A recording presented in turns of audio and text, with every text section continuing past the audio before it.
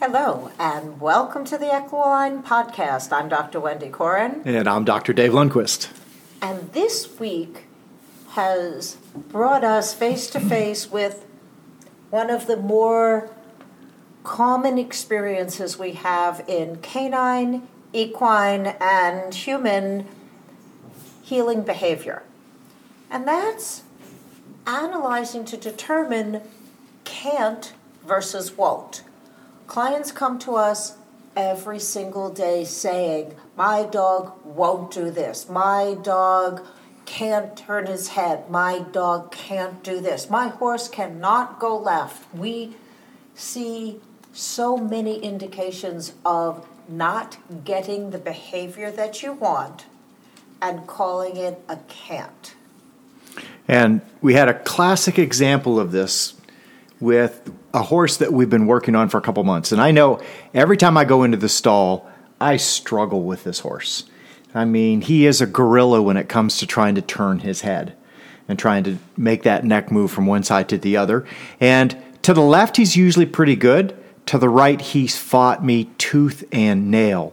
And we've x-rayed him just to make sure. They've shockwaved him. They've done all kinds of stuff. But when I go in there to turn his head, nothing. He'll just immediately start to pull to the left. And so is this a can't or a won't? There's a big difference between can't and won't. Okay? Is he physically not capable of doing it because of arthritic inflammation, subluxation, muscle spasm, space-occupied lesions that block the pathway? You know, there's so many things that can be anatomical reasons that they cannot or not physically capable of. Yeah. And so then Wendy thought, well, let me try it. Maybe it's just man versus beast, and he decides he's going to wrestle you. And so Wendy went in and tried. Same results. Turn to the left, nothing to the right. Just obstinate behavior going to the right. So she does something that we rarely ever do. She says, I'm going to get a treat and to see if that works. Now, generally, I don't like going into stalls with treats, and I don't like being in that habit of going into a stall with a treat, because then you walk in and the horse starts molesting you trying to find the treat. So I generally never take treats in with me, and I don't like using treats with dogs while I'm working on them either. It's just distracting behavior. But Wendy goes out, she gets a treat. She takes the treat, she holds it to its nose, and then she puts it on the right side of his body. He immediately turns his nose all the way and touches all the way behind the shoulder without any difficulty whatsoever. No compensation at the pole, nothing. We laughed at ourselves.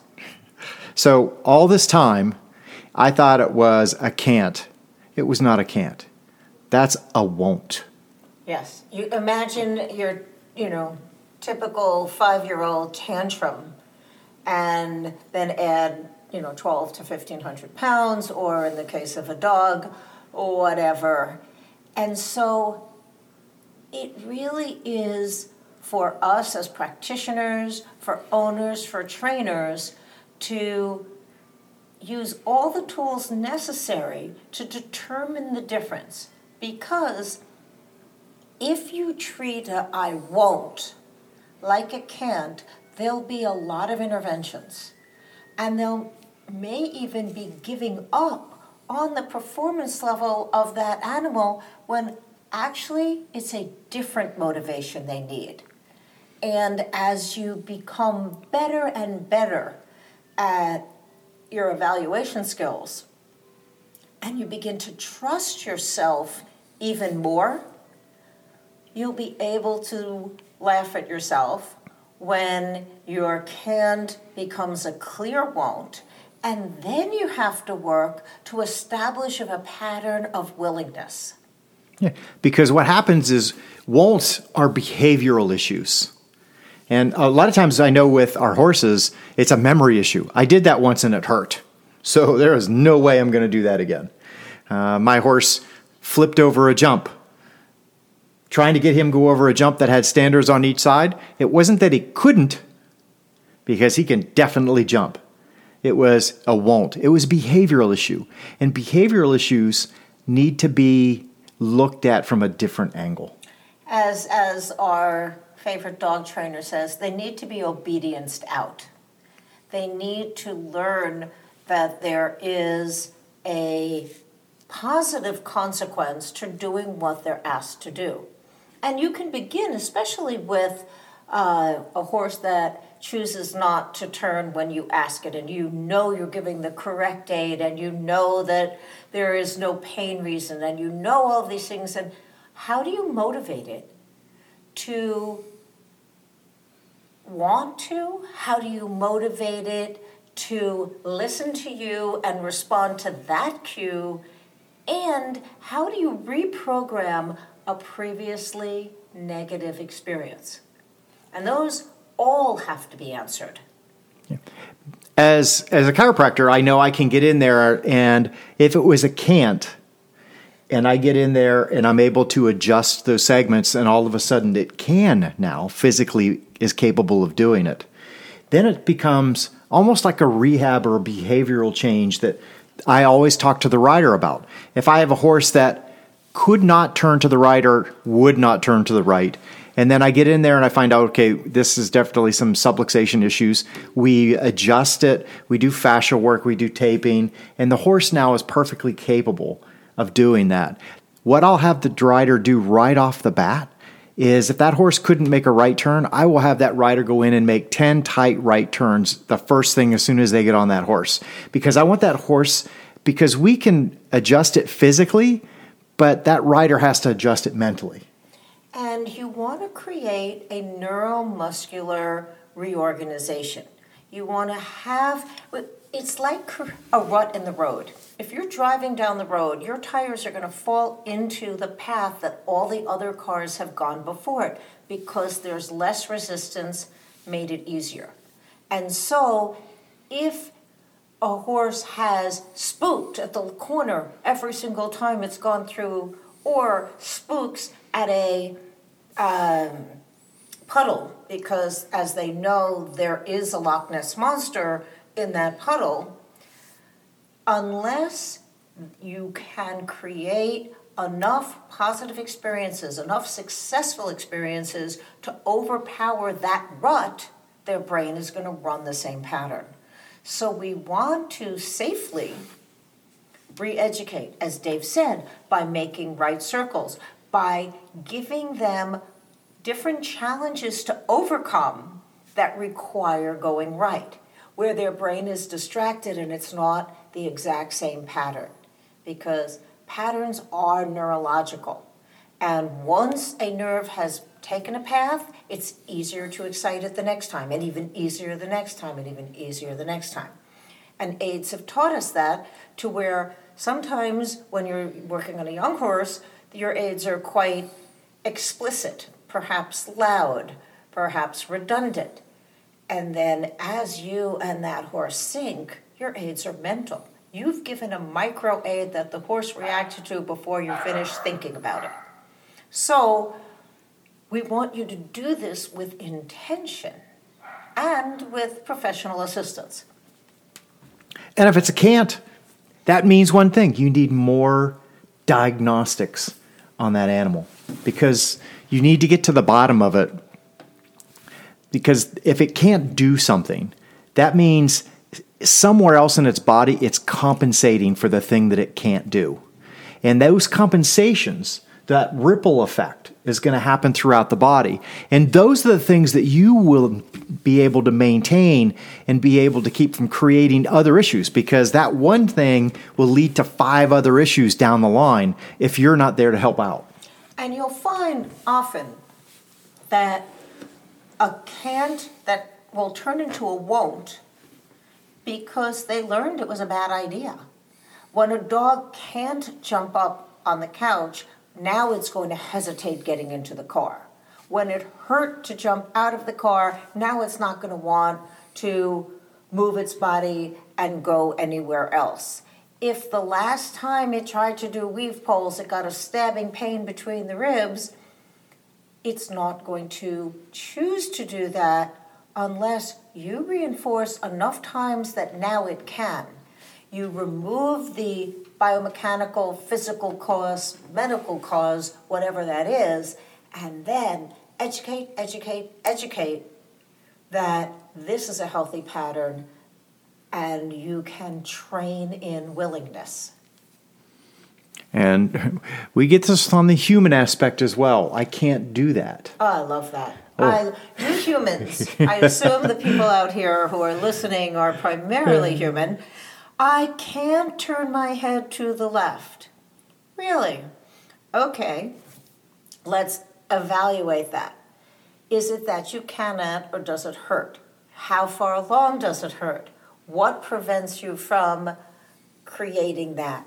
If there is a biomechanical issue and you remove the biomechanical issue, now then, can you move in that normal pattern, or have you learned such a detrimental pattern for compensation that now the rest of your body goes, okay, when I do that, I lift my right leg. Oh, when I do that, I make these other adjustments, so to speak.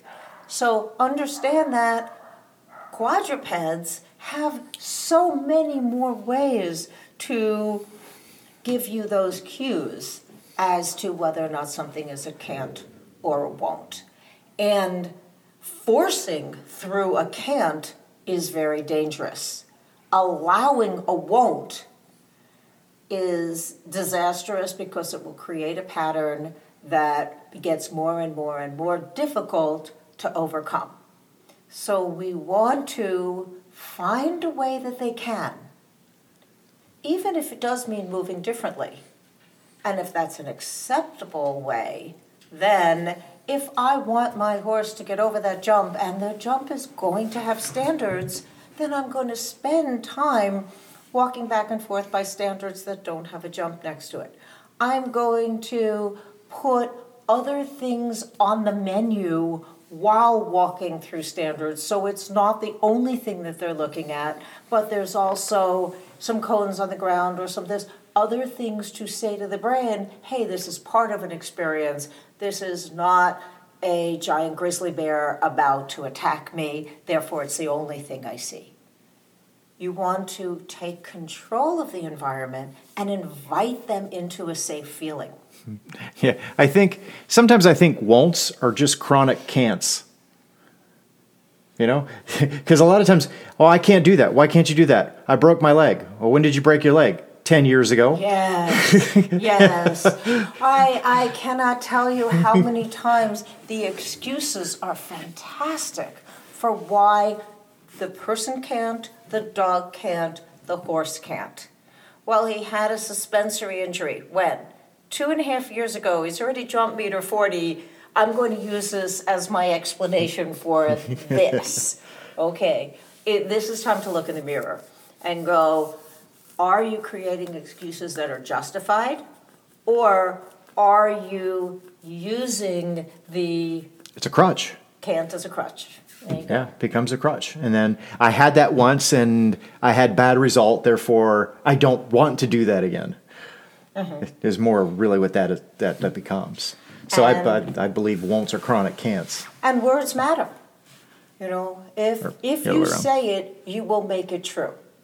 If the brain understands your thoughts, and if you say, my dog can't, you won't expect it, you won't give it the unconscious cues to do it, you'll protect it and lift it rather than allowing it to show you what it can do.